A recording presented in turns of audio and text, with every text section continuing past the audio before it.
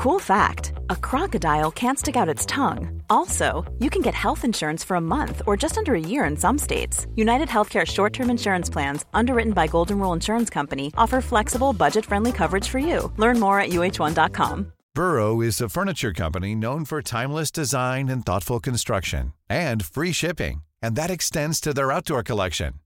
Their outdoor furniture is built to withstand the elements, featuring rust-proof stainless steel hardware, weather-ready teak, and quick-dry foam cushions. For Memorial Day, get 15% off your Burrow purchase at burrow.com/ACAST and up to 25% off outdoor. That's up to 25% off outdoor furniture at burrow.com/ACAST.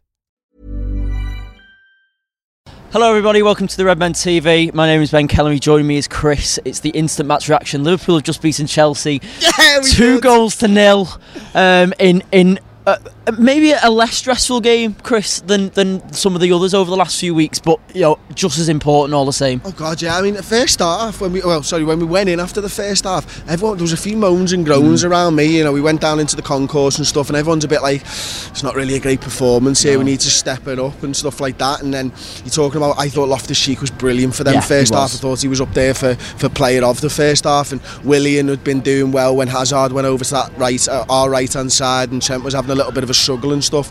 And I wondered whether Klopp had got the midfield right, if I'm honest. I wondered whether Keita and Hendo with Fabinho was good enough to go on. But second half, we come out, we silenced absolutely everybody. We blitzkrieged them in 5 minutes, and Chelsea didn't know what to do, did they, Ben? No, they were absolutely unplayable for parts of that second half. And I think it was kind of echoing like performances that we'd seen last season. We've not seen it as much this season, but you know, games where we just have a 10-minute, 15-minute spell, and we just blitz them, and that's what we seem to do in that second half. You know, we came out after the break, and between 45 and 60. As I say, we were just absolutely unplayable. Jordan Henderson was absolutely incredible today. I mean, obviously, it's just the energy on him, the creativity. Obviously, he sets up the Mane goal. You know, he must have been in Jurgen Klopp's ear for ages. Play me further forward, and he's going, no, Jordan, no, you got to do this. Now he must be looking at it, and he's going, oh well, if I'd done that, you know what I mean? He just honestly, just so good. We've been saying all season long, we need someone to take over that Oxlade-Chamberlain role, and as soon as Fabinho got into that number 6, he should have been put there, because Wijnaldum's a great number 8, and he's a good number 6 as well, but he doesn't have that. He doesn't have that ability to arrive late into the box like Jordan does. The understanding that he's got with Mo Salah already for playing 2.5 games there, and that little interplay and the back heels and taking it off him and moving on, he gets the assist and he's there celebrating in front of the Kop on his own because it means that much. He's backed it up. And as you say, he's in there talking to Jurgen Klopp, going, come on, boss, knocking on his door, come on. He's got to go out there and do it. And he's gone out there and done it against a very good midfield three in Kante, Loftus-Cheek and obviously Jorginho, who I thought did a really good job at breaking up play first half. Yeah, I think they controlled the midfield the first half, to be perfectly honest. I mean, you know, I'd be interested to get your thoughts on what changed in the second half, because for me, every time a creative midfielder for Chelsea got on the ball in the first half, they seem to have so much space to run at us. As in Loftus-Cheek in particular, as you said, you know, every time he picked the ball up, he seemed to just have 10-15 yards of space to run into, and I don't really know. I mean, maybe you spotted something.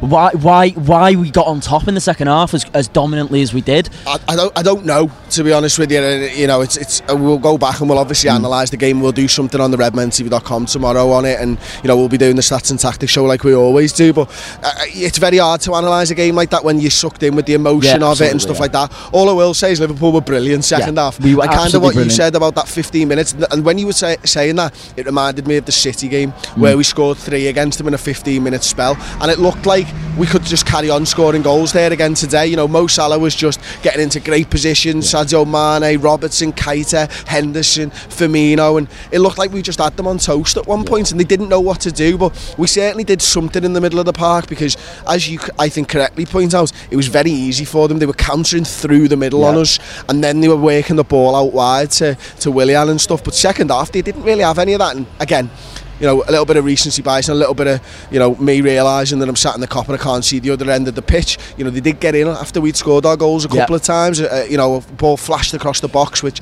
nobody dealt with, and you know, Hazard, I think it is, that hits the post. I'm not sure if Higuain has a good opportunity as well. Alisson makes a good save.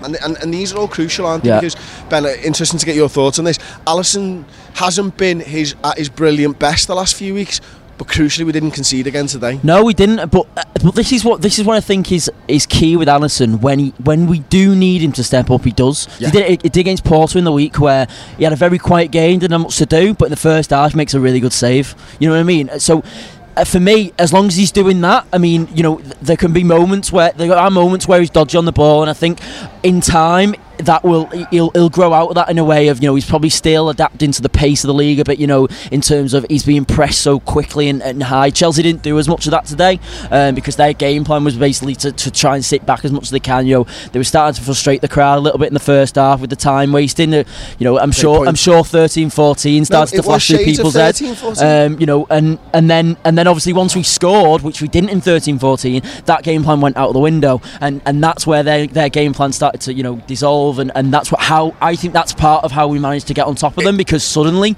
they didn't know what to do anymore, because they had to come out and get a goal. And as soon as they came out, Liverpool started to counter, and that space opened up. But I think you're right, and I think it's a great point about 13-14 and stuff, and we've put it to bed now. But the game plan is always to quieten the crowd, and when it's like that in Anfield and it's so loud so early on and before a ball's been kicked, you have to quieten the crowd. So take that time, take your time over free kicks and throw-ins and all that type of stuff, and everyone's read everything about the 13-14 and we all remember it so well.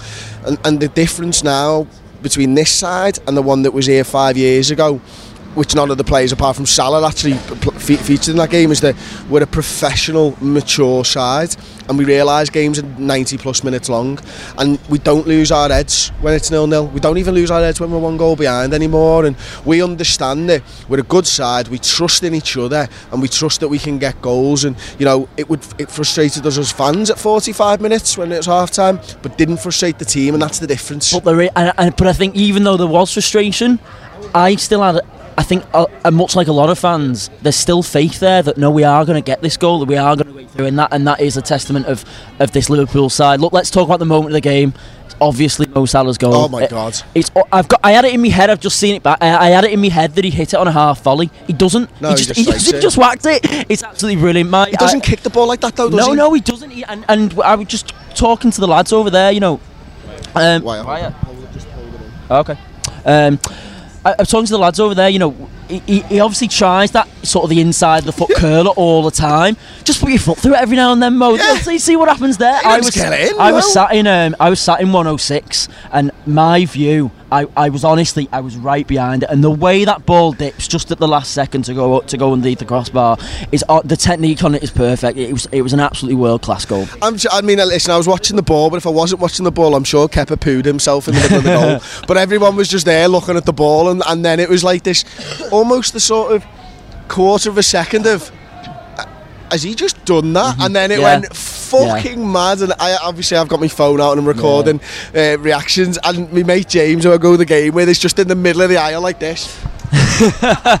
just completely lost control of himself, and that's what I love about recording the ground. Obviously, you get those moments, and seeing don't you? that just raw emotion, and you know, that finish from Mo Salah is, I was the same as you. I was thinking he's going to bend this over the bar like he has done for the last 8 weeks. That's what he's done, and he just drilled it, and he's such a difference maker, mate. And I think he really wants to beat Mane to Liverpool top scorer as well. Definitely, and you know, you can see the emotion in him in the celebration as well. He's obviously probably had quite a difficult week, and for him to be in front of the crowd and be like, and again, much like the Southampton game. You seen the picture of him? I wonder if we can maybe throw the picture in here, side. Would you think that would be alright, of him celebrating and stuff? And just a real nod to his faith and stuff, and you know, the songs that the Liverpool fans were singing, and you know, the way that the whole day unfolded with the incredibly well respected minute silence and stuff from Chelsea fans and Liverpool fans, and a little bit for Tommy Smith and stuff in our thoughts today, of course, the Anfield Iron, and it's just been an emotional day, but Liverpool delivered when it mattered. Absolutely, mate. Look, we'll wrap it up there, okay? Thanks very much for listening to it and watching, everybody. Thank you very much. We're 4 games away. What a fucking place this is. We're 4 games away, guys. You believe now? I'm starting to believe. I believe, mate. But I just don't want. I'm starting to believe. You've got to. We obviously we discussed, didn't we? Paul said it in his match reaction. I've said it as well. You know, we all knew that we need to get through these 3 games. These 3 games: Tottenham, Southampton, Chelsea. If we can get 9 points here, the next 4 games, they're winnable games. You know what I mean? And City have got such a tough schedule coming up. You can't see them not dropping points. I know they're such a good side, but you know, and if they don't drop points, then you go, well, fair play to you lads, and that's all you can do. Just one more thing before we do wrap it up. They're all winnable games. Like with this Liverpool side, every fucking team you come up against is a winnable game now, and that's how good this side is. But also, fuck me, when Andy Robertson's slipping. Oh my God! But there was such a big cheer. What were you like? I was like, oh, and then they were in, and then. But honestly, that was like. Because we collected it, didn't we? We came back, and there was a big cheer from the crowd, and it was like we put them. It was just a big fuck you. It was like we put them spirits to bed because he slips, and we all go, oh my God, not again. And then much like the bigger picture, like this Liverpool side, we just calmly collected it.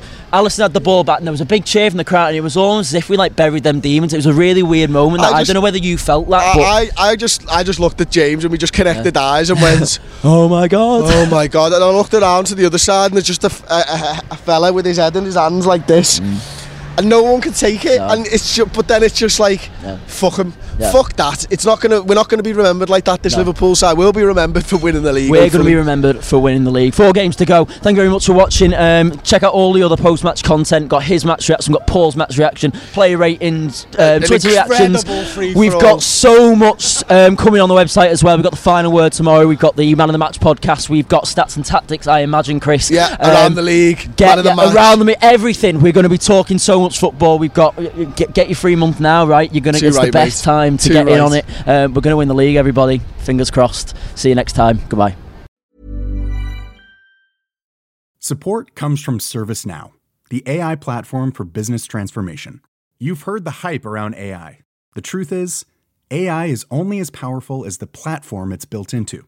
ServiceNow is the platform that puts AI to work for people across your business, removing friction and frustration for your employees, supercharging productivity for your developers, providing intelligent tools for your service agents to make customers happier. All built into a single platform you can use right now. That's why the world works with ServiceNow. Visit servicenow.com/AI for people to learn more.